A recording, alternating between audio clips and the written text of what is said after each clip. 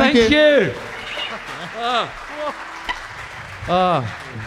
Ladies and gents, welcome to 50cc.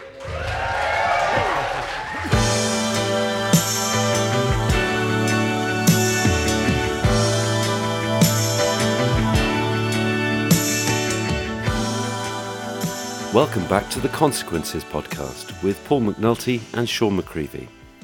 Here we are in a special podcast of the Consequences podcast, and this is Pany filling in for Sean and Paul as the host today. And we did think it was important to talk to Sean and Paul about this recent 50cc concert that you guys just did in Stockport at the end of June. It's good to see you both and good to be talking to you, and thank you for letting me host a little bit of an interview. Let's talk about how this thing came together. I mean, it's pretty fascinating. I've just had a chance to watch the video, and wow.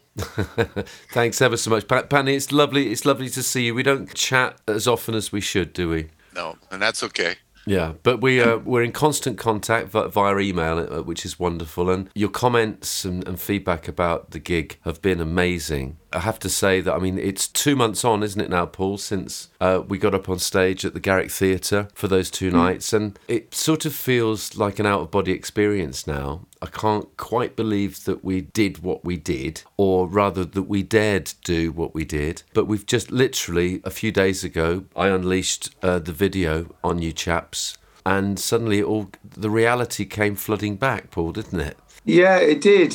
I mean, it went about as well as it possibly could have done, really. We knew we'd have a fun night, but everything came together really at the last minute because there was all sort of outside pressures in that there was a train strike for a start, which did affect ticket sales a little bit. There was still the lingering issue of COVID. In fact, Owen had COVID only 2 or 3 weeks before the gig and couldn't make one of the final rehearsals. So that was constantly lingering. And if any one of those moving parts had kind of broken, if you like, or had been temporarily stopped, then it would have put the whole thing in jeopardy. But fortunately, having stuck our collective necks out, we were rewarded with a really successful evening. And part of that was down to the audience, who were absolutely phenomenal. You know, they were so friendly and lovely. And that really, it made us more confident as we did it. No, absolutely. It was like, Pany, it was like being in a room with 150 kindred spirits. You'd literally pick up an instrument, let's say it's a gizmo, or you'd pick up a prop like a megaphone, a bullhorn, or a ballpoint pen, as people like me who've misheard lyrics for their entire life would say, or Owen, our wonderful young guitarist, gizmo player, keyboard player, and sort of mini lol. Him donning a blue feather boa was enough to get loads and loads of people in the audience chuckling and sort of kind of cooing with delight. They kind of knew what we'd be doing next. And one of the highlights for all of us, Paul's wife Claire, my mum and her friends all came back with the same story, which was that sitting around them in the audience were lots of blokes, generally, who were laughing and chuckling and cheering and going, yes, when they could see that we were about to play another geeky tune. And honestly, that atmosphere in the room, Pany, was palpable because we knew we were among friends. Do you know what I mean? Oh, there's your camera. Uh-huh. Or should I say, oh, hee ho. Yeah, and it does come across. I mean, I'm hoping those who haven't seen the video yet will take the time to link up to it and stream it and watch it, because it is definitely one for the 10cc Godly Cream connoisseurs. And I have to admit, when I was watching it too, I kept saying to myself, wow, I really can't believe that they're actually pulling this off. I mean, to hear some things live, I was completely taken aback by the Consequences section. The one that comes to mind, obviously, it starts with the seascape and goes into the fireworks and then the stampede stuff, and then later going into the flood and I do want to ask you a bit about, some of the sounds. Did you actually lift some of the sounds from the actual recordings because some things might have been just too difficult to recreate? Oh, yeah, absolutely. We didn't touch Stampede at all. We basically ran VT for that one. I'd spent some time putting together some visuals for about 20 minutes worth of side one of Consequences, where you've got sort of very slow moving shots of the sea for Seascape. We come in with a live band for the sort of climax of Seascape. So you hear the Godly and Cream track fading out and us fading in, basically. And then Paul brings in Wind with his count, and then that iconic snare, and then you've got two drum kits kind of playing along with Wind.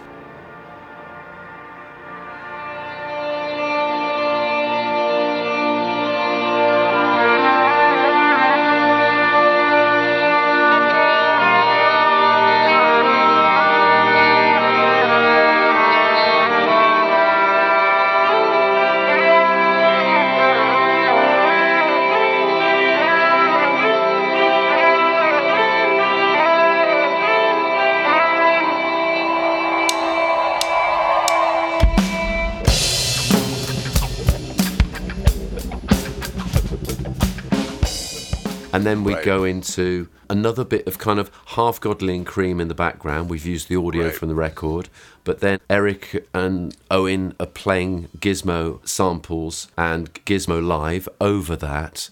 So we're dipping in and out of the recorded tracks from Godly and Cream, and then we're trying to blend them with our own performance. So it's either completely live, or it's completely Godly and Cream, or it's like Godly and Cream karaoke. It's just a mixture. And frankly, that was all that we could humanly have time for, Pany. Yeah. With the best will in the world, you can't do Stampede live. We could have if we'd had many more months. I mean, as time went by, we realised, we can do Wind and we can do The Flood, but Stampede, and I know you were disappointed, Sean, not to be able to actually do that live. If we'd had more time, we could have done it. But just a word about, the practicalities of the six of us in the band getting together. We're from all points of the compass, and obviously Eric was in America until a couple of days before the gig. Yes. So we physically could not spend as much time as we needed to do stuff like Stampede. But luckily, we always knew that Consequences section would be a hybrid. We accepted that, and hopefully the audience would see the piece as a whole and accept as what it was. It was a celebration of Consequences as opposed to a full performance of it. With the limitations, I think you guys pulled it off spectacularly. You have one scene with this ship going over the wave and the music behind it. The audio and the visual together for me was so intense. It visualized some of the music, and you did it, even the section with the fire. Yes. Using some of the clips that you used, Sean, just feeling the intensity of the music, which, I mean, we're big fans of the music and we know the music really well because we've been listening to it for so many years. To capture the essence of it, which you guys do, when you get done with that 30 minutes and you come on and you say... That was a weird 30 minutes, wasn't it? Weird half hour. I have to admit, my senses were overwhelmed. I was emotionally drained, if I can say it that way. Let's talk about Eric Baumgartner, your piano player. Yes. I know he's from Atlanta, Georgia. I know he's done a couple podcasts. Tell me about getting him involved and how, you managed to pull him in from America, get him over to, Stockport, to the UK. The time for rehearsals, all that. Did you guys actually rehearse via Zoom or, doing some things over the computer? We sent tapes to each other, basically, electronically. I kept coming up with these silly ideas, and I'd just keep posting them to the chaps. And I very much wanted to do Burial Scene live with that wonderful piano intro after the coffin is submerged in the ground. I desperately wanted to get some Gizmo on it. Eric, bless his soul, was really, really keen to do this. And then I came up with an idea of kind of segueing Burial Scene with a beautiful section from Blint's tune from side 6. Right, I noticed that, right. Yeah. So it kind of glides into it because there's this incredible... It's sort of like a concerto, a piano concerto with Gizmo. And it's one of the most beautiful things, I think, in the whole 10cc canon. And I was desperate to do it live.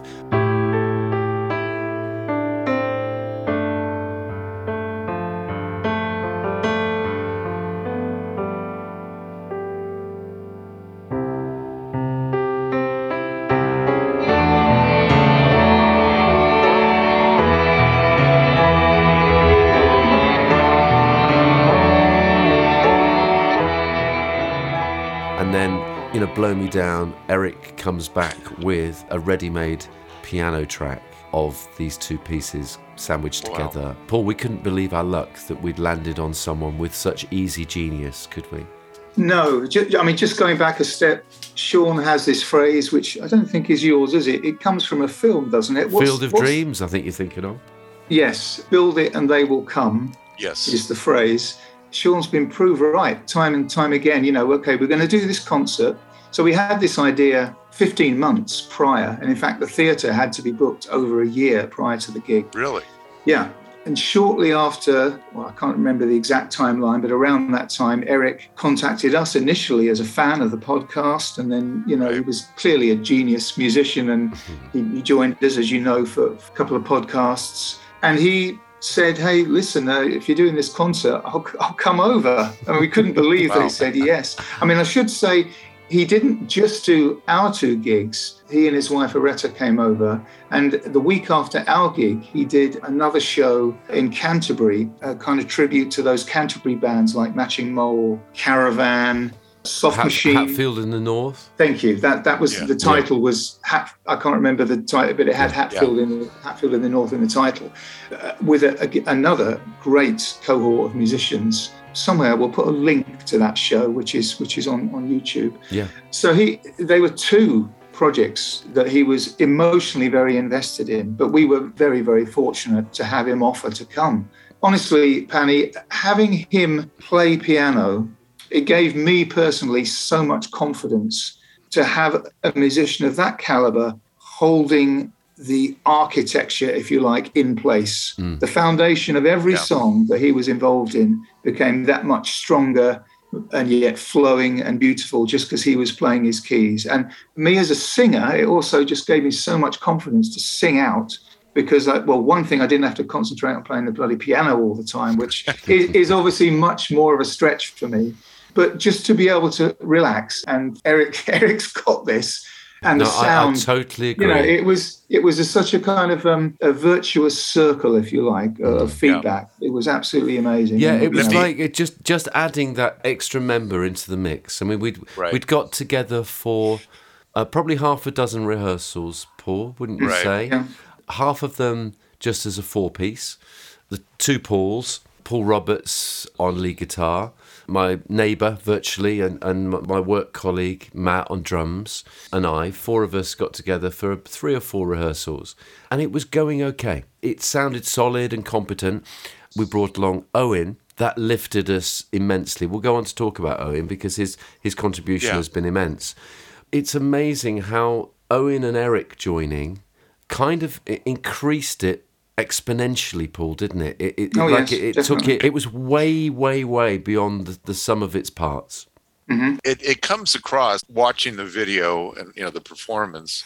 It does come across that you guys are confident. You guys are relaxed. There never seems to be any point where you're looking at each other as if to say, "Gee, what do we do next?" Or what's the next? What's the next part of the song? I mean. No, but that's because I chucked all the really shit takes in the bin, Pany. You don't get to see those bits. Oh, come on. No, that's why we did 2 nights. That's why we did 2 nights. Yeah, there were plenty of those moments. There were. Yeah. I mean, of course there are, and of course there are things that happen that you guys only know about, or a missed note, or hitting the wrong key, or strumming the wrong chord or something. Oh. That's we were doing the train noises. Hello? There are no trains. That's probably what happened. Yeah, is that on the second disc of Consequences, that bit? Now don't be cheeky. We can be easily offended. Should we try again? It was going quite well, actually. It was going great. Yeah.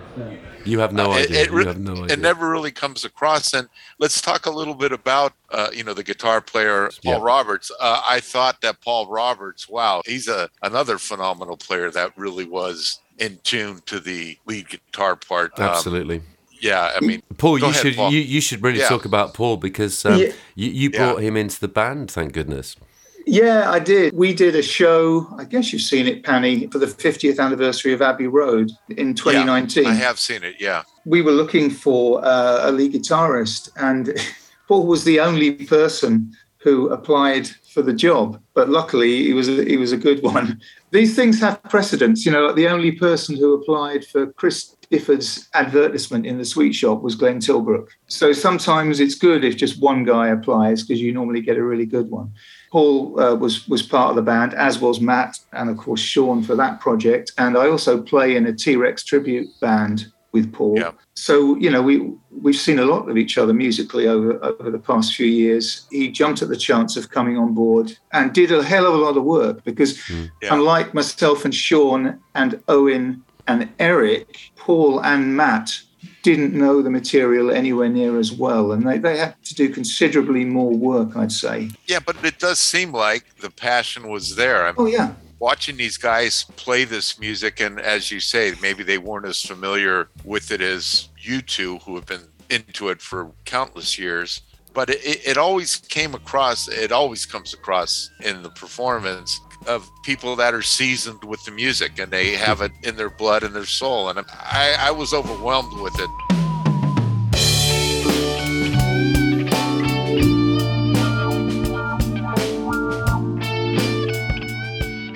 But Sean, you say the drummer. Matt Buckley, the drummer. He's an old friend. I think you've mentioned him in the past and have played with him in the past as well. Yeah, I mean, not even an old friend. I first met him at an audition that a chum of mine, Robbie, a sax player, a former teaching colleague of mine, he invited me to come and sort of audition as singer and keyboard player with a soul band called Soul Manifesto.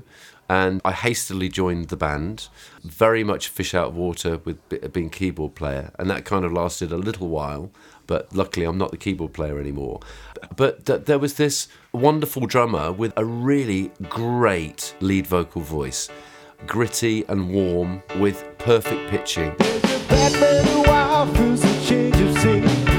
Says he'll guarantee my sheet will be clean when I get on the outside. And he turned out to be the world's nicest guy. And we've become incredibly good chums. We've done lots of gigs now with the Soul Band. We were playing last night, which is why I sound really husky like a lager advert. We just love being in a band together. We're extremely good friends.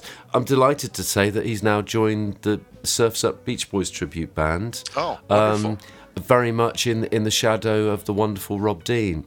I know that Rob has passed away, and glad to see that he did contribute to the I'm Not in Love vocals as well. Absolutely. But you have a couple other gentlemen that play at the end. I think you introduced, is it Phil? Phil Lukes, I believe? Yeah, Phil Lukes on Gizmo, smiling from ear to ear. As well. Phil is, much as Matt is a near neighbour of Sean, Phil is a very near neighbour of me.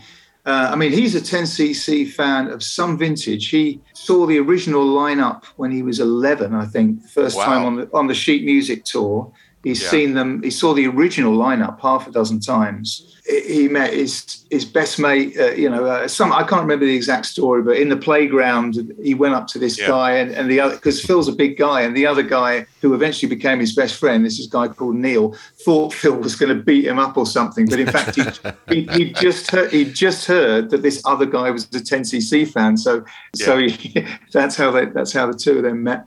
Phil is also in the T-Rex tribute band that I'm in, along with Paul. Right, so he was a kind of natural fit. And, he bought a Gizmo like the month before, and he was waiting for it. He was looking at the shipping order thinking, is this thing going to make it for the gig? And it arrived, I don't know, just a few days before the show. And he kind of jumped in and joined us on some of those sections. And just having 3 Gizmos instead of 2 in just a few places, this word exponentially. He doesn't play that much Gizmo, but when he does, the texture is thickened it's and fantastic. broadened out. And he uses a wonderful effect, a kind of an octave thing that gives his Gizmo parts an extra octave below. So you can really, really hear it strongly on not just the Consequences stuff, but also on Englishman in New York, Paul.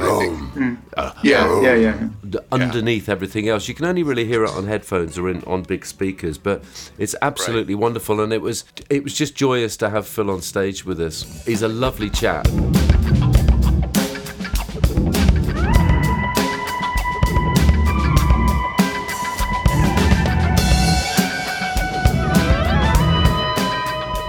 I have to say that the founder of Gizmotron in the States, a guy called Aaron, who's been in contact and is absolutely thrilled by what we're doing, was gobsmacked that we were going to have not 2 but 3 gizmos live on stage. Definitely a world first.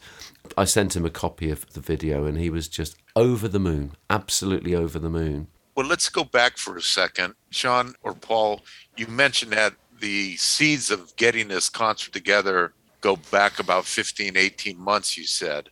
Tell me about Yeah, I think they do. Yeah. How that got started, who started that fire burning to, hey, we should do a concert. And I mean, if you guys can just summarize it, I know it's a lot of time and that's been, long time we coming. We always do shit like this, Paul. So it was kind of almost a no-brainer, wasn't it? Yeah, I think it was actually Sean's idea, but it really, as soon as we started doing the podcast, we kind of knew. We didn't even have to say anything. We knew that for the 50th anniversary, we were probably going to try something. Timing was very fortuitous, if you can use COVID in that context, because, a year earlier or even a few months earlier, we wouldn't have been able to do it. But we were just coming out of it and it looked like it would happen. So, in early 2021, I started ringing round theatres. And of course, it had to be in Stockport. And it turned out to be a tangible benefit. The Garrick Theatre is a wonderful venue, this 150-seat theatre that we did the gig at. But doing it in Stockport was great because there was a lot of people in the audience who were local and actually had a connection with the studios, not just the better-known ones, and we might talk about some of them in a minute. I mean, I happen to work in Macclesfield, and to get to it, I have to go through Stockport. And so for many months of the year, particularly when my car is off the road, which it is quite a lot, I would get the bus and train through Stockport. And so on those trips, I'd often go through Stockport. I got talking to lots of people, and the fact that we were doing it in the crucible of 10cc paid benefits. Like for a little story, just a couple of days before the gig, I decided I needed some stage clothes, and I saw this wonderful picture of the early 10cc in 72 standing just outside the studios, and Eric in this long coat, and I thought, I've got to get one of those. Completely ridiculous. I went into a vintage shop in Stockport. Sure enough, they had one. Wow. And the guy who sold it to me, I got chatting to him saying we're doing this 10cc thing. He said, 10cc. They used to come in, not to this shop, they used to come into my other shop. And one time I was in a music shop and I turned around and Eric and Graham were on one side and Lowell and Kevin were on the other side. And we were all looking at this guitar, Les Paul or something, in a music shop window. So all the kind of little stories like that. That's fantastic. It felt great just being in the place, literally just a couple of minutes walk down the road from where it all happened. And that really fed into the atmosphere of the show. Yeah. It felt like the planets lining up, didn't it, Paul, in many ways? Yeah. Yeah, it sounds like it was the right place to do it. And it sounds like people of Stockport or, those that you encountered cross paths with and mentioned, we're doing this 10cc show. We're well aware of 10cc and the history of the band in Stockport and all that as well. I mean, that's fair to say, I would think. Definitely. But we had an awful lot of people from out of town as well. We had people from the Netherlands, from Belgium, I think, certainly from Scandinavian countries who'd come over for it and had travelled across the country. And like Paul said before, logistically it was difficult. On the Saturday night there were no trains, so people had to make it there by hook or by crook, or just had to abandon their plans and not come, which was a shame. But we also had some really fabulous guests, Pany. That was a very, very special thing to know that you were in a room with people who were there. Paul is probably better qualified to talk about this, but for me to have, for example, the family of John McConnell, professor at the University of Manchester, who helped Kevin and Lowell develop the gizmo, to have his family there during pieces where we had 3 gizmos on the go was an absolute joy. I guess one of the highlights of the gig for me was the fact that Peter Tattersall, the Strawberry founder, with Eric, was there. To see his face beaming away when we force him to stand up and take a bow. It's just amazing. Yeah. It was heartwarming to see this. I don't know whether you've noticed this, Sean, but I've watched the video a few times. Full disclaimer. Not as many times as I did. Well, you have an excuse. I edited the you fucking thing. it. Yeah. But if you look closely, and I'm sure Peter Wadsworth won't mind me saying this, the bit where Peter Tattersall stands up, if you look closely, Peter Wadsworth is in the edge of the frame, and I'm sure he's wiping his eyes.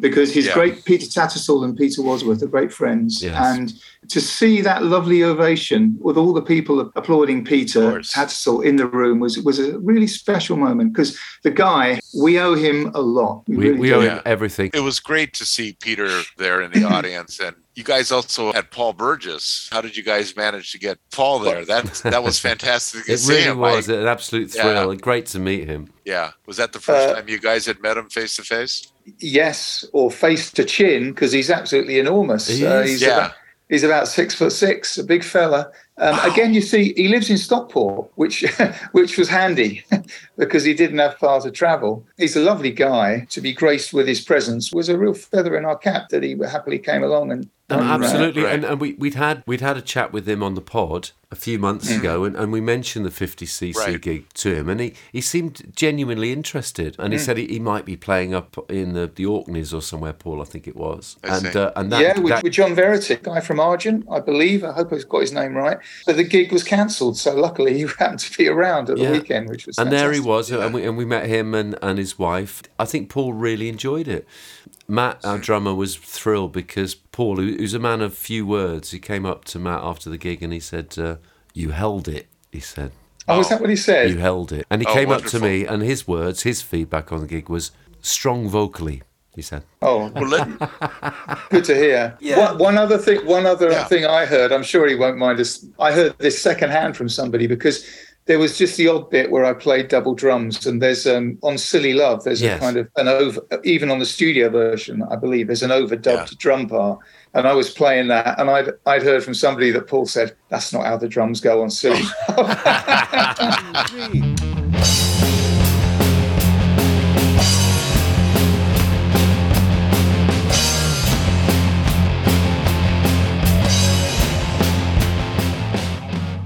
So we've got a little bit more work to do, but but there was at least 5 minutes rehearsal time on that, wasn't there, Paul? Yeah, that was a kind of last minute addition. Yeah, but that's always good, is to kind of wing it too. Yeah. Let's talk a bit more about Owen Johnston, Sean. Oh God. I know we've mentioned him a little bit. It's amazing how we cross paths, Pany. Honestly, it's ridiculous.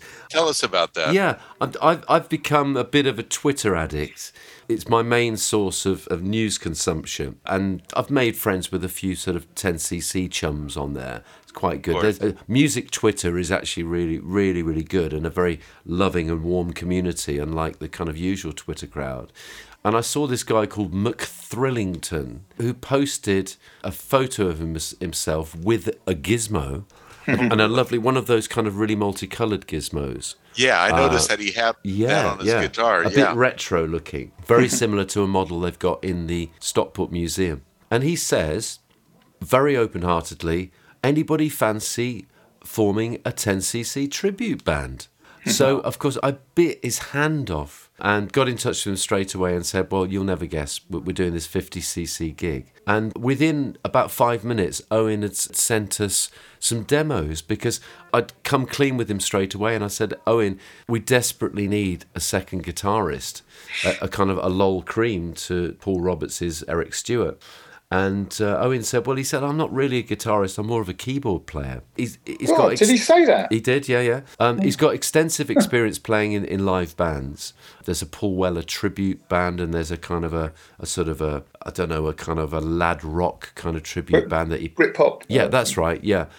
So he's got a lot of gigging experience, despite the fact that he's so young. And literally minutes after I said, we need someone to do those parts, I said, why don't you just do a quick demo of the second guitar part on Good Morning Judge? And he sent through this video, and there was just something really electric in the way he was playing it. He'd banged it together with no rehearsal, but it was clear that the guy had an absolutely phenomenal ear. And I need to say here, Pany, I've met very, very few people who've got that accurate an ear for sounds, for a style of playing. when you listen to our gig and you listen to the variety of sounds that Owen applies to the gizmo, the sounds he's programmed into his Nord keyboard, or the sounds that he's getting out of his pedal board, little distorted effects in Good Morning Judge, for example, where the guitars kind of go wow. It's there, and it tastes like 10cc,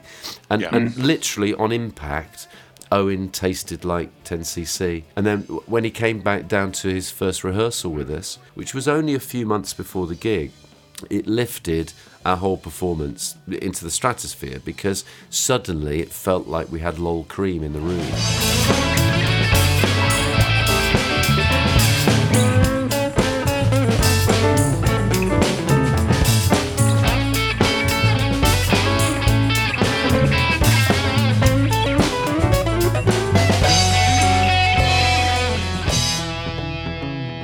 Keyboards too. What about his keyboard work on Englishman in New York? It's just phenomenal. Yeah, that was the other thing. Absolutely. And right across the board, Owen was possibly the revelation of the whole thing.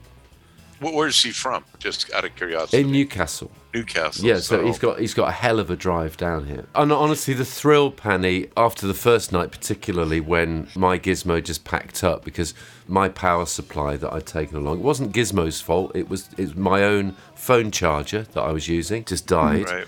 So I had the horrible frustration on the first night of not being able to play a gizmo, which was such a crushing disappointment. But on the second night.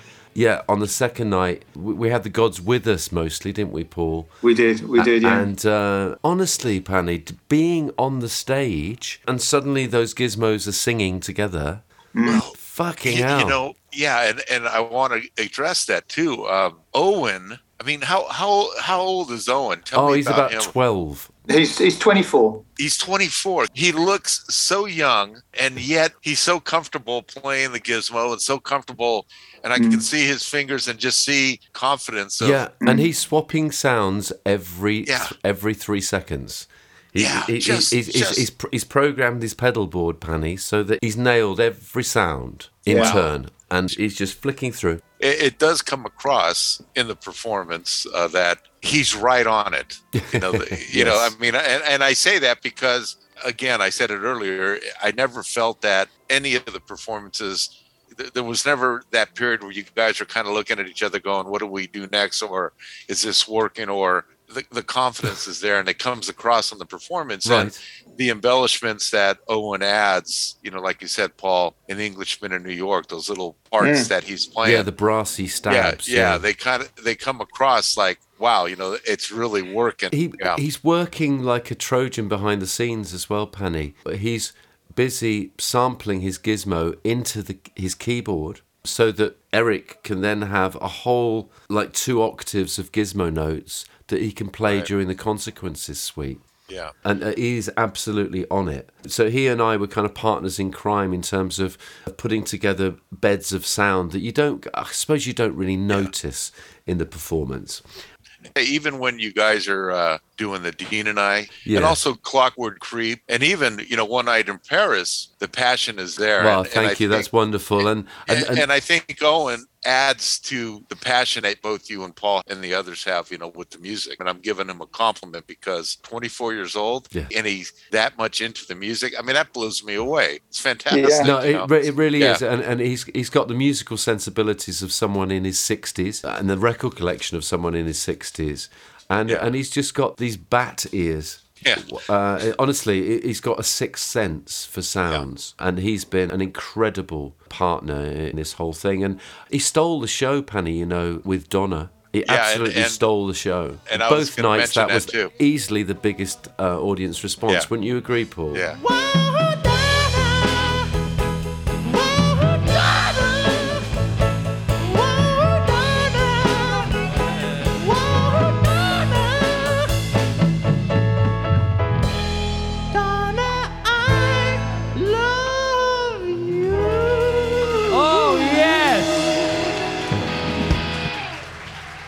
Oh my goodness. Thanks very much. I would. I mean, having met him at multiple rehearsals, I knew he was a master musician. I mean, he's also a very accomplished producer and engineer, as Sean has touched on. What I wasn't ready for was his assuredness on stage, his confidence and his relaxed nature, but very, very confident on stage. And comes across. It really comes across. And my goodness, that the guy has, I hope, a really bright future of, decades and decades in the future as a professional musician, able to reach an incredibly high standard if he can. So it's fantastic. Let's talk a little bit about the Hayes sisters. Tell me about them, how they got involved, who they are. Local musicians. In fact, they're from Stockport. I think I erroneously introduced them as coming from Cheadle, which is wrong, which is just up the road. They actually come from Stockport. They're singer-songwriters, really working in the folk idiom. They're folk artists, really, although they're very versatile, as shown by what they did. I mean, we didn't give them the songs. We said, we're doing this, this, and this. Apart from that, you can do anything you like. And they went away and really had a long look at the catalogue. They chose Waterfall, which was interesting, which wasn't a song that they previously knew. I pointed them in the direction of a few tracks. They chose Waterfall, The Things We Do for Love, which we couldn't pull off to our satisfaction at all. So that actually is one that we sort of did. We bottled out of that one. And Bus Stop. I mean, I think Bus Stop is the masterpiece in their set. Every morning I would see her waiting at the stop. Sometimes she shocked and she would show me what she'd bought.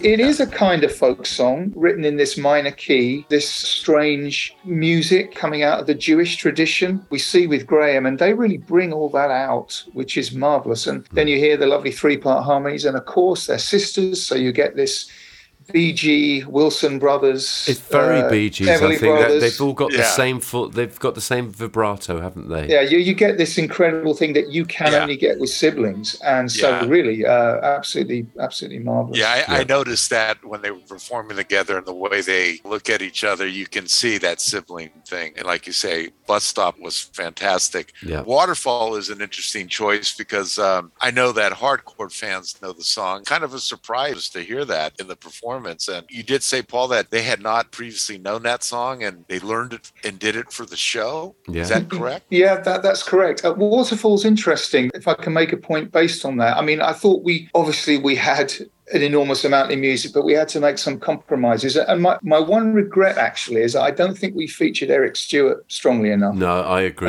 Now, some would say that Eric's career was the hits, because obviously, if you look at the kind of the statistics, if you like, if you want to break it down like that, he was or became the dominant force in terms of hit songs. So he was strongly featured there. But apart from Waterfall and Red's in My Bed, which was, a real showcase for Matt, he was absolutely a star on that, which was, of course, co-written by Eric and Stuart Tosh. I felt we didn't quite do Eric the service he deserved. And it's easy with hindsight to look back, but that's the one thing I wish we'd featured Eric a little more strongly. No, absolutely. And we had really wanted to do one of the sort of later 60s Mindbenders tracks, hadn't we, Paul? I remember we were sitting in your kitchen, weren't we, months ago, and kind of auditioning Mindbenders tracks because we knew we had to represent Eric. Yes. But in the end, we kind of got submerged, Pany, under a bit of an avalanche of stuff to do. And there were times when it just felt a bit much. And we had to kind of scale things back. We had to take things out like Today. The Hot Legs track. We had to take out things like Fresh Air for My Mama, Somewhere in Hollywood. So we had all these Sophie's choices going on. I did notice that Somewhere in Hollywood was something you and I, Sean, had talked about, how much you love the track. Yes. And it did cross my mind. I wonder why they didn't do it. Yeah. 30 years ago, you see, I'd have bitten its hand off, Pany, but it would scare me to death now. I'm a bit old. It's a difficult song to sing. Even looking at the track list for the show, I mean, you guys cover a lot of ground. And I know that you had to choose some things. And again, we do this, we can't do that, we can't do this. I'm sure that there was a lot of juggling. And I'm sure that, Paul brought in the track from Graham's solo album. We made it to the top. Not just that one, but the other one. Behind You the Stole Door. My Love. Behind the Door. And Behind the Door, Which really kind of caught me off guard. I didn't expect that. That's a pretty obscure Graham tune. Not That's a special song for me. I think it's incredibly profound. The lyric, of course, is by Jaime Goldman, Graham's father. Right. And I think he is a phenomenal lyricist. And I think that partnership, hiding in plain sight, father and son writing together, is simply phenomenal at its best. That song, it was a real thrill for me to sing that.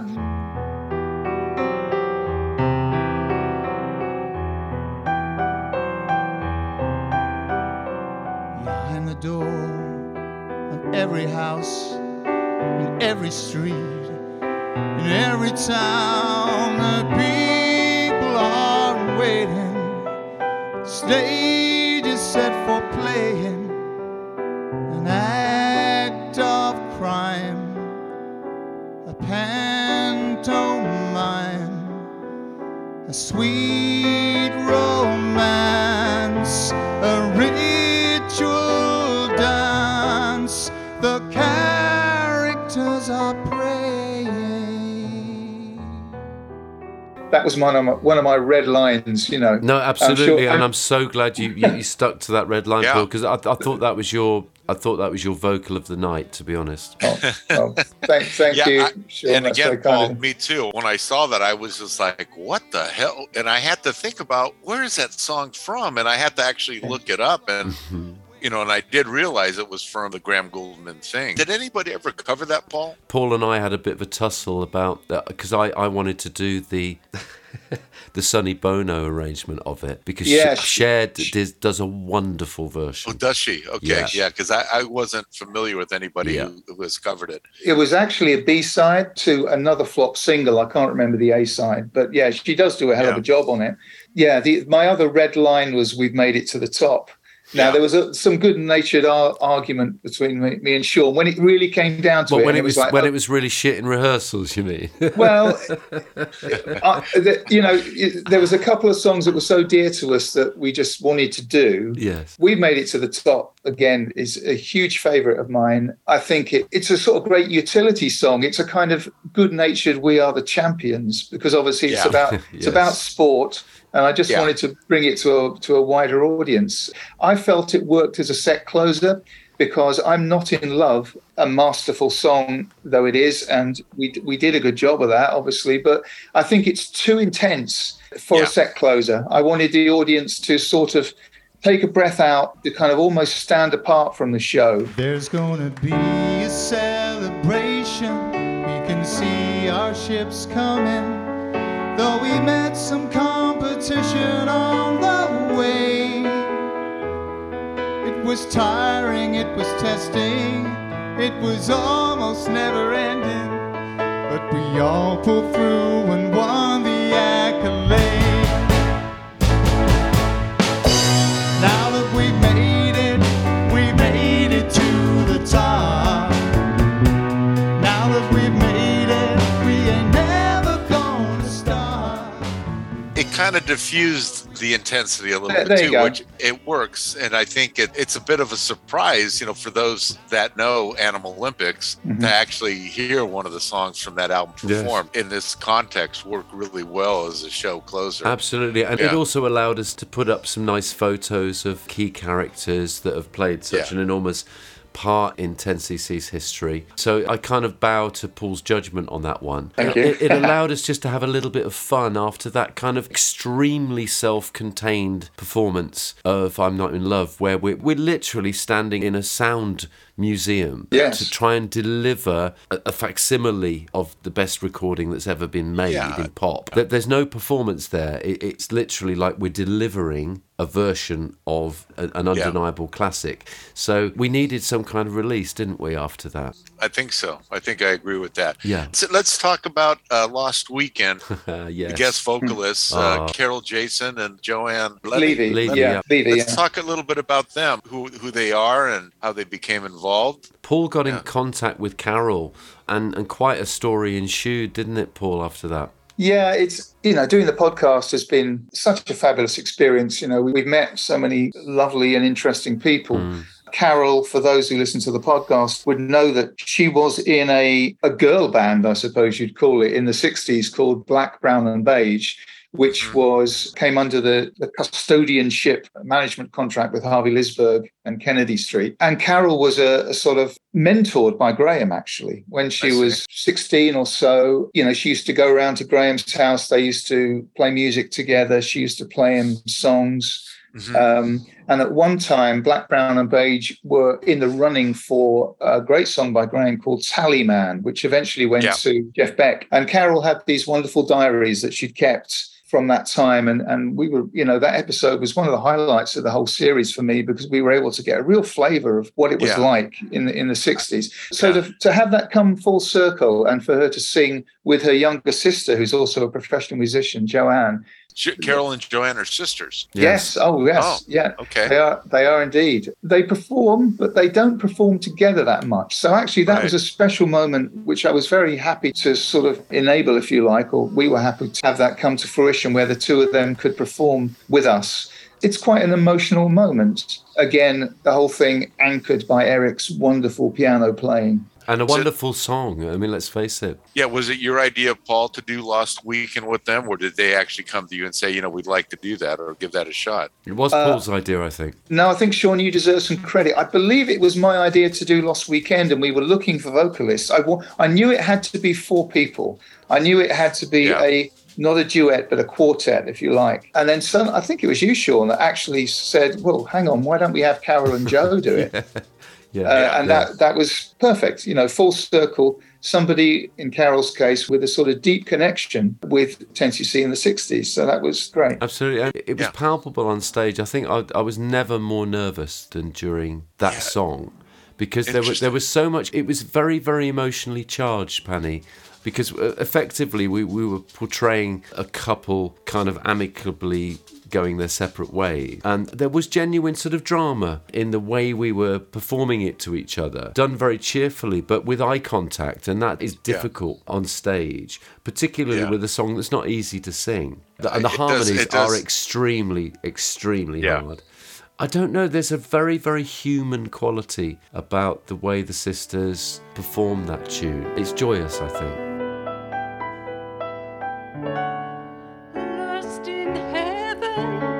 Lost in hell, only time will tell. When the book finally is written, just our luck, the last page will be missing.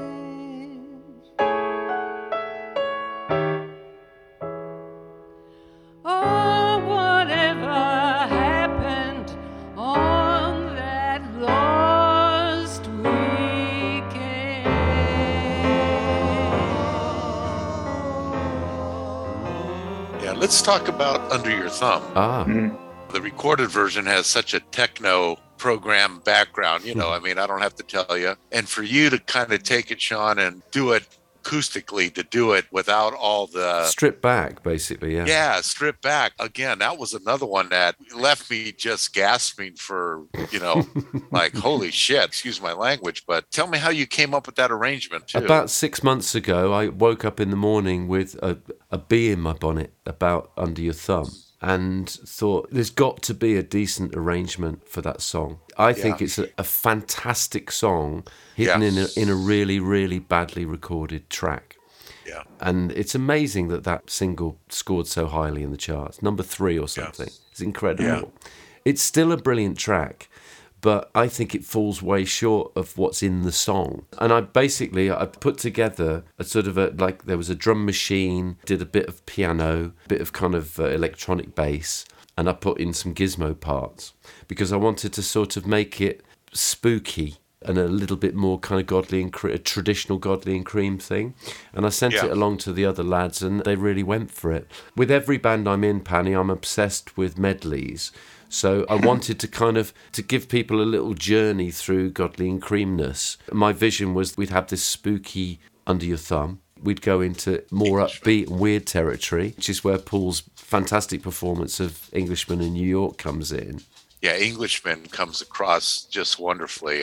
I can see you struggling a little bit because it's a hard lyric to sing. Crikey, there's so many words. I can't even sing it when I listen to it and sing along to the track. Well, that was an artistic choice, maybe a bad one. I was going for the you pulled it off. I was going for the lazy Sinatra phrasing, but maybe a bad choice on such a song. But no, seriously, I was amazed that one kind of suddenly became a sing-along with everybody clapping along.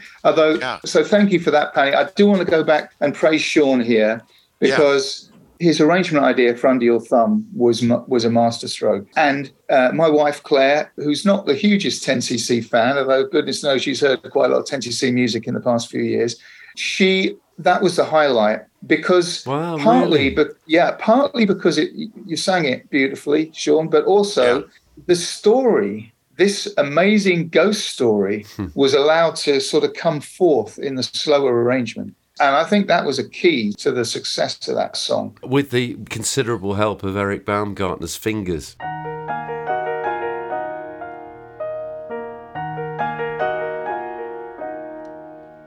I was standing in the station, being pounded by the rain, and I chose the last compartment of a stationary train. I felt someone getting behind me, but I never caught their eye. I swear I heard a woman's voice whispering goodbye.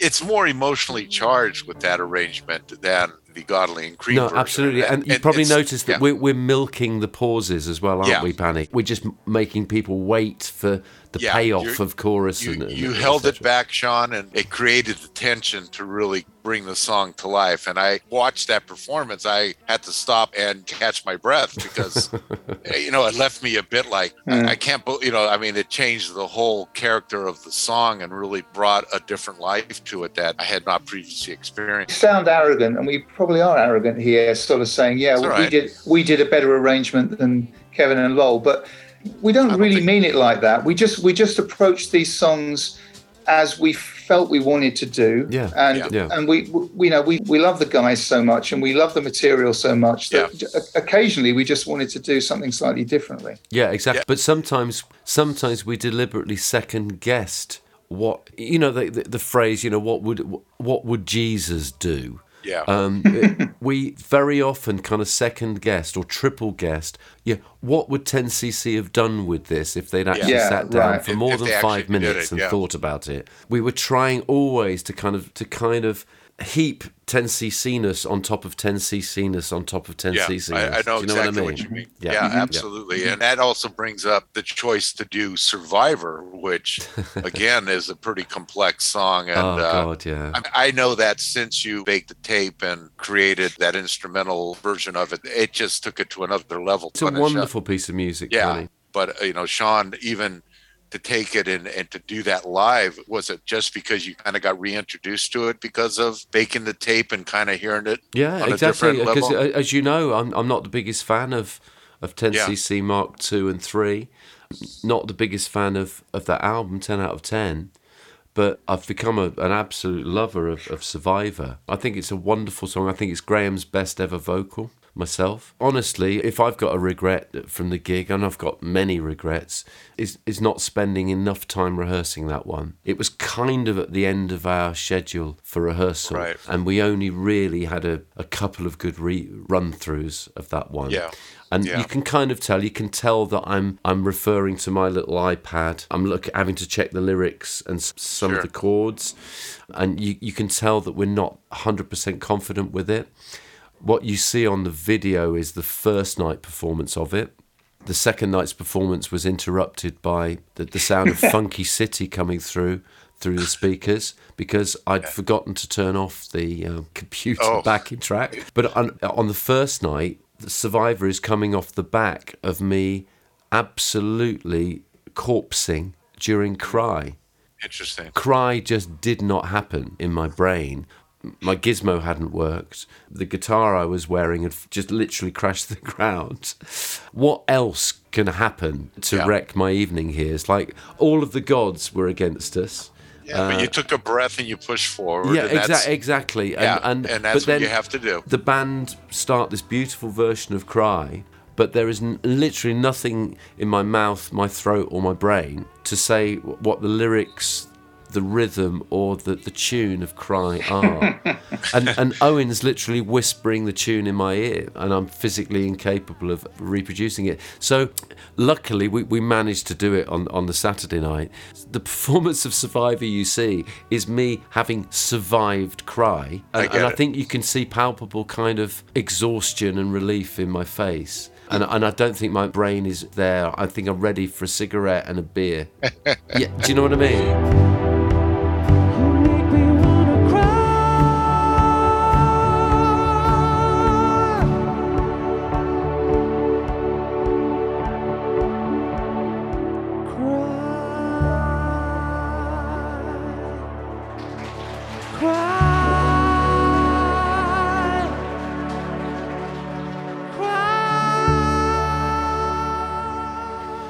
Ready to have some fun in the second set. Yeah. Go ahead, Paul. Go ahead. Yeah, I just wanted to mention that you talk about the gods there.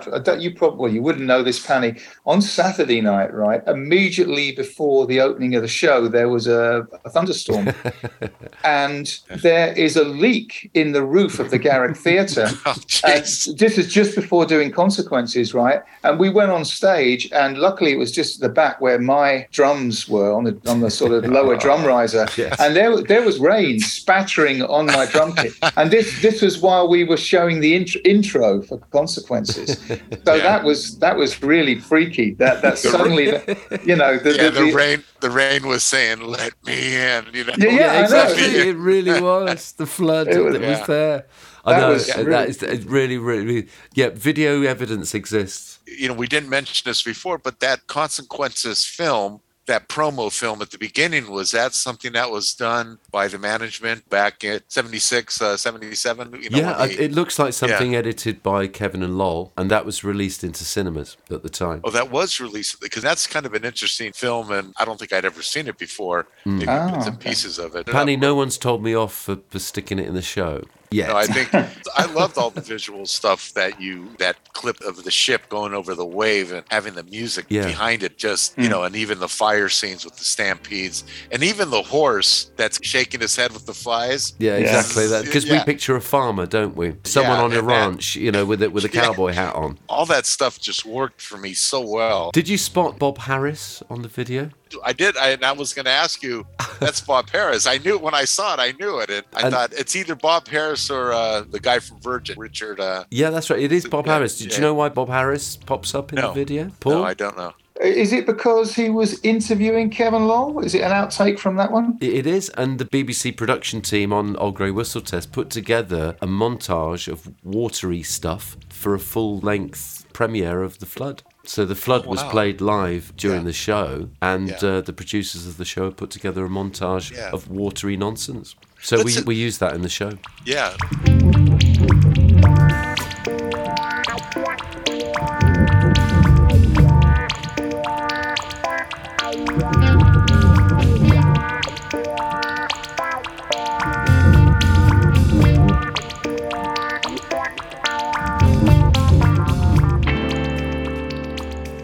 Let's talk a little bit about 5 o'clock in the morning. Okay. That, to me, is one of the great songs to see perform live as well. I mean, it was one of the obvious choices for you guys to do. Tell me how you felt about doing that live. A thrill. It's one of Kevin Lowell's greatest ever songs, and of course, like all of their solo material, has never been performed live. And knowing that we were going to have Eric playing the piano was such a thrill.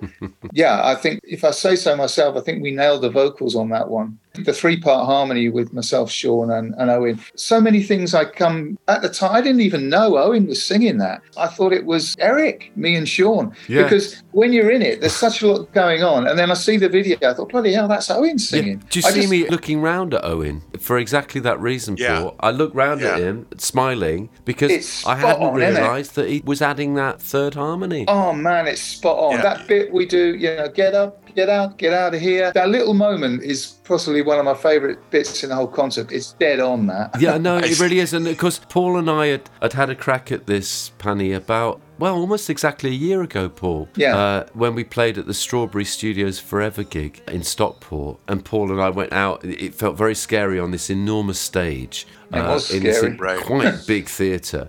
And we did 5 o'clock in the morning and Old Wild Men. And we were extremely nervous, Paul, weren't we, for that performance at the Strawberry gig? Well, I was, because, again, I had to play the bloody piano, which I like doing, but playing that opening of 5 o'clock in the morning on a big stage with lots of people in the audience, that was a bit nerve-wracking. So I was so happy that Eric was there and he was doing it. It was brilliant. Yeah, no, absolutely. And Eric just inspires you with confidence. I'm glad that you had the Moog duties for that one. Oh, it was nice and easy. Yeah, it's not a mini Moog, but it's a kind of an 80s mini Moog.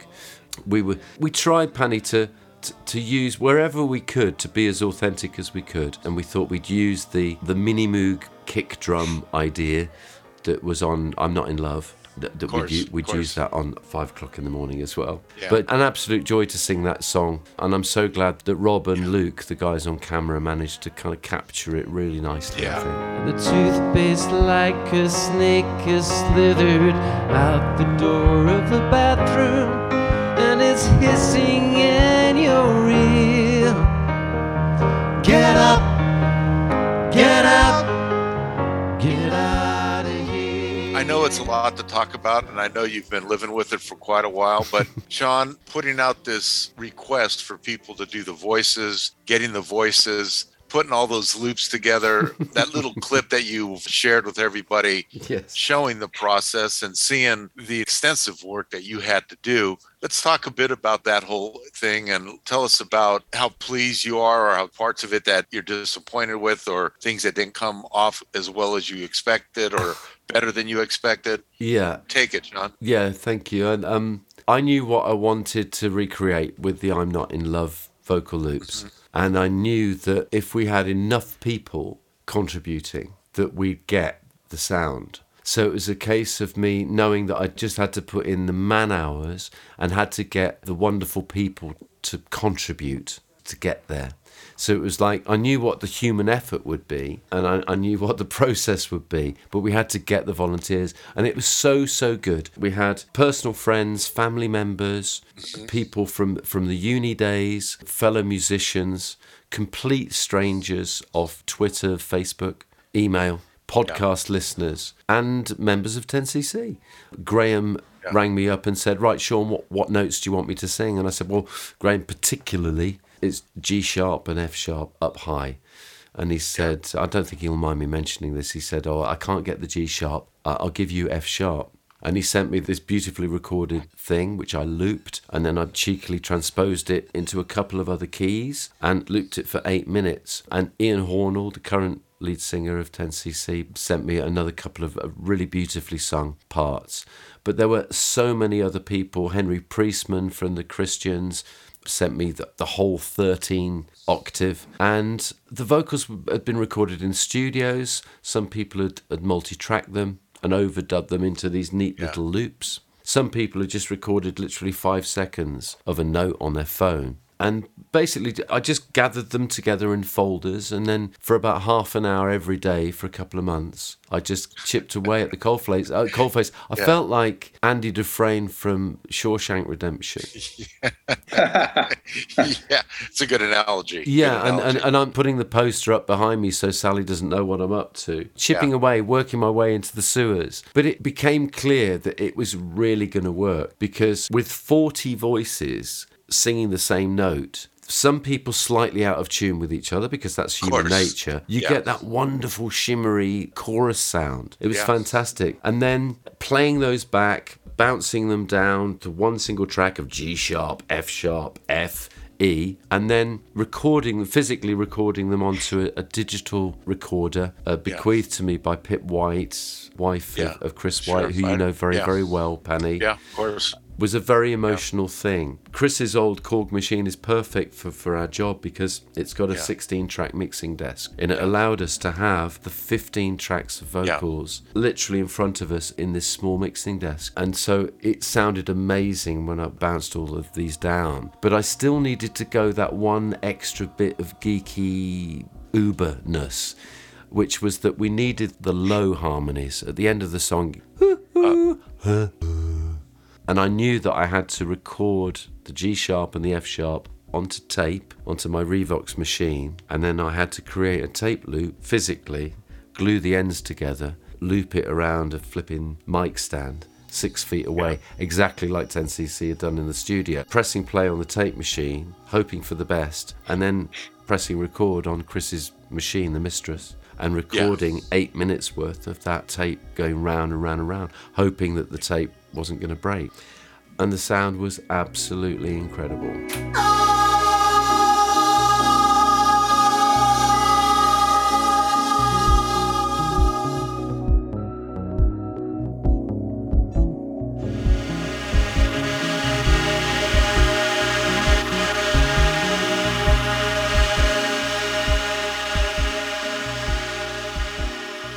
That little clip that you put together, there's a section towards the end of it where you kind of bring the voices up, and then it starts building up, and then it starts building up. Yeah. It's just a tsunami. Absolutely. But Pany, it's about 700 voices. You know, our 40 friends coming together. You can't tell any individual voice. It's just this wonderful choir. And then to have that on stage, Chris White's Mistress machine is there.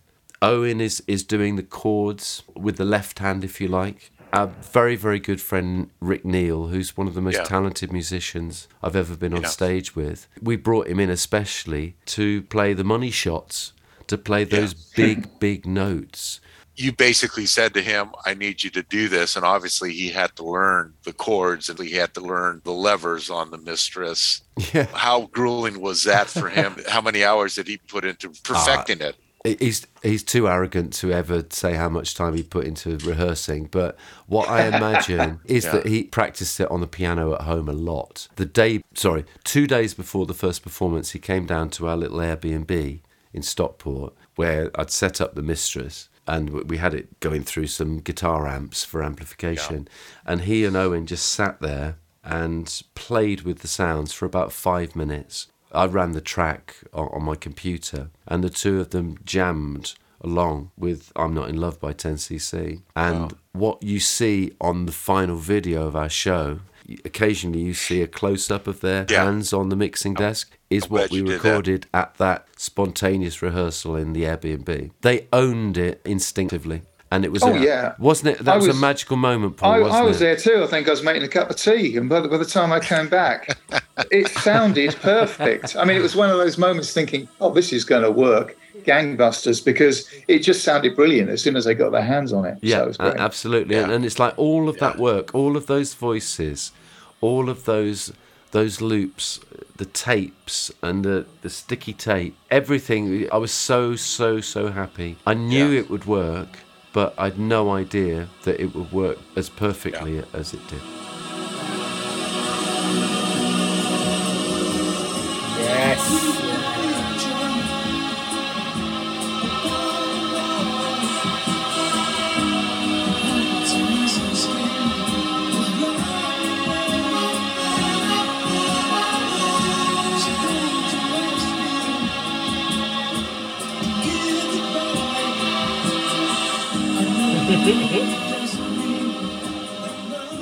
As I told you, Sean, when you sent me the clip, I was so eager to see something from the performance. And I literally sat at my desk watching that clip, and just the tears were just streaming from my eyes. I'm an emotional sap. You know that, you soppy old bastard. But just that you pulled it off, and it was just an incredible experience to see it done in that regard and using the mistress. I couldn't believe it. And even, when I watch it now, I still just go, wow. And I know you've said that it wasn't your best vocal because you guys were tired. Yeah. The emotional impact of it for anybody who knows the song and loves the song and appreciates the effort that you guys made to pull this off, boy. Well, that's wonderful to hear, Pany. And through the podcast that Paul and I have been so keen about celebrating what happened in Strawberry between those wonderful individuals. And we wanted to kind of celebrate what they did through some kind of authenticity, to kind of pay tribute to what they achieved and how they achieved it. Because I think I'm Not in Love genuinely is the greatest recording that's ever been made. Nowadays, you don't even think twice about how easy it is to create something like this. Yeah. But then you take it into the context of 1974, early 75 when they did it. This idea, like Eric says in that one video, how do we do it? After Kevin suggests, let's do voices, coming up with the idea to make it work. Yeah.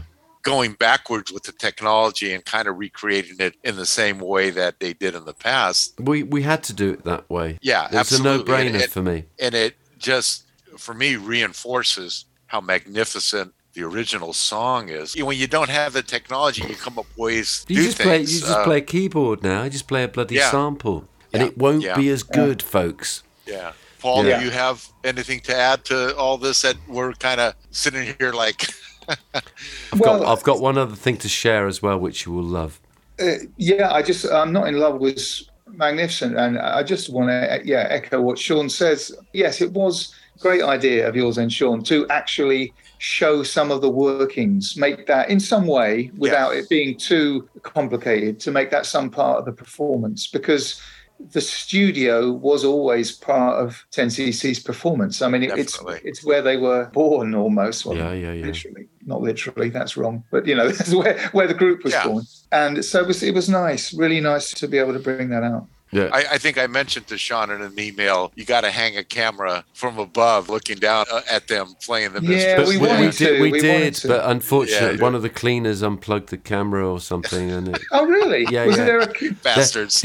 Rob and Luke spent loads of time positioning this HD camera above the mistress. Yeah, and they got a fantastic shot of it, but it was literally, the plug was whipped out. Well. Anyway, Pany, let me share this with you. Oh, yeah.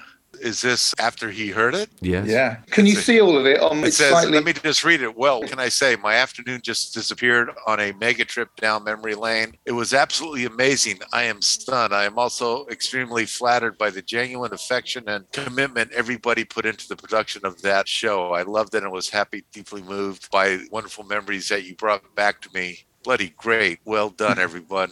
And especially to you, two nutters, for persevering with the stuff for years. Take my hats off to you both, and thank you sincerely for sending this to me. I wish you the very best with a big fat hug.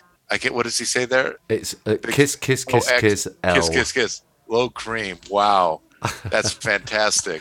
Isn't that amazing? He's down in LA now, right? No, he's back in Leatherhead now. Oh, okay. Wow. That's so great. In Surrey. Yeah, that's fantastic. So now that you guys have done this show, you've gotten some feedback from a couple of them so far, and quite a few, and all the positive feedback from the audience and everything. I've never wanted 10cc to reform, but now that some of them have seen that you could pull this off to do Godly and Cream songs and 10cc songs and some of the other things, do you think that there would be any interest in doing a one-off or a two-off 50th reunion show where they perform songs from all parts of their career? Because, it spans 60 years, if not more. I'm just kind of curious. I don't really want it to happen. Yeah, it can't happen, Pany, for various reasons. Primarily among them that, sadly, the sort of interpersonal relation between different members of the band, different combinations, it just won't allow it to happen. Yeah, that's a shame. It is a shame. It is a shame. you know, a lot of time has gone by. These guys are old, wild men now. So it's up to people like us to do the music. Again, I hope that doesn't sound pompous. We don't think we're 10cc. We can never be anything other than a group of musicians honouring them. But the original four, too much water's gone under the bridge. They couldn't do it. And that's just the way it is. Here. I think I'm just wondering when they all have a chance to see the performance, you know, which I hope they all do. Graham's seen I'm Not in Love. That's as far beyond LOL as we've got so far. Kevin's been sent the video, but I'm not sure if he's had a chance to sit down and look at it yet. It's definitely an amazing thing. And as a 10cc and Godly Cream fan, I think it's something that every 10cc and Godly and Cream fan needs to view and needs to see, only just to share in the excitement of the music and share in the fact that you guys, the geeks you are, to take all these pieces and pull it all together. It's quite an effort, and congratulations for making it happen. I'm glad to know you two. I'm glad that you guys pulled it off. Thank you, Pany. That's very sweet, mate. Thank you so much. We're fans, and it's a passion project. That's why we did it, and I'm just pleased. I'm pleased it worked out well, but we loved. Nobody could have enjoyed watching it as much as Sean and I and the other guys enjoyed putting it together. I think absolutely. It was, if two people had turned up for those gigs, I'd have enjoyed it as much. Because honestly, the joy of performing it was incredible. Some of my favourite music in the world. I must try maybe undercut with the one negative review we had, which was quite amusing. I don't know whether you even saw this, Sean. I mean, I think it was fairly clearly labelled as a tribute to 10cc. Oh, yes. But there was some people who came along to the Friday concert, I think, and they said, good musicians, but it was sold under false pretenses. I thought this was going to be 10cc, and they just changed their name to the 50cc. Left at the interval.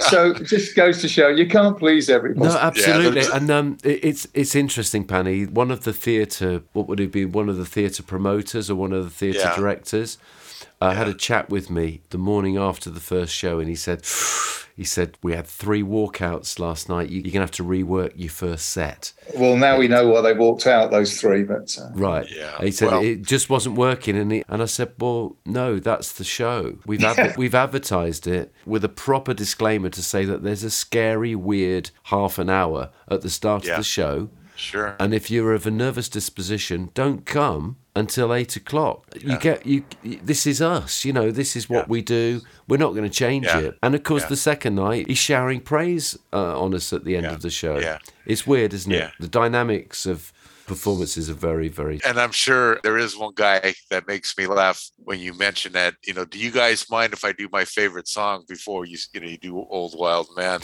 And what does he scream? Action Man in a Motown suit? That's me. That's me. You? Yeah. That's not Andrew Dalgano shouting Action Man. He'd be shouting some song title from Windows in the Jungle. Old Wild Man is a special song because of what it predicted in 1974 and what it has now become. Obviously, we saw the same thing on the documentary when Charlie Thomas used it with those old and new pictures of the guys, but it's got an emotional import. I mean, the gizmos on that song on the Saturday, they sounded phenomenal. So it really sounded good. That was one of the highlights. There was a guy who shouted out 2 or 3 times, "I want to rule the world." That's right. Sorry, guy, that we didn't do that one. A shout out to Andrew if you're listening. It is. Yeah, we love Sean's you, mate, and thank song. you. It was so good to meet him after all this time, and likewise with so many of the people who came along to the gigs. To put faces to names was a real joy. Here. Okay, well, guys, thank you for taking the time to talk about this, and for those who haven't seen the video and of the performance, you do need to take the time to get on the link and stream it and watch it. It'll blow you away. The link will be in the details here, but it's on my website. I'm on SeanMcCreevy.com, and if you just do a /50cc shop, SeanMcCreevy.com/50cc shop, and then there's a tiny bit of blurb, and there's a link where you can download the whole video as a file, or it'll give you a link to the YouTube link as well. I'm also going to be uploading some high quality audio as well, so if you'd rather have it as an audio file instead, we'll be offering that as a cheaper alternative. If you've already downloaded it, thanks so much. All right. Thanks so much, guys. Good to talk to you both. Pany, you are an angel. Thank you so much, mate. Yeah, great to see you, Pany. Catch up again soon, hopefully. Okay. Lord, have mercy upon the many. Lord, have mercy upon the few. Lord, have mercy upon the many. Lord, have mercy on me and on you.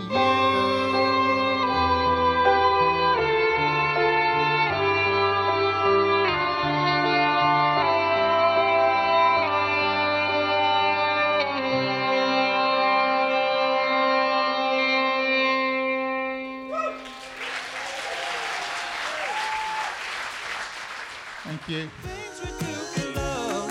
The things we do for love. The things we do for love. The things we do for love. The things we do for love. The things we do for love. You've been listening to the Consequences podcast, produced by Paul McNulty and Sean McCreevy. Thanks for listening.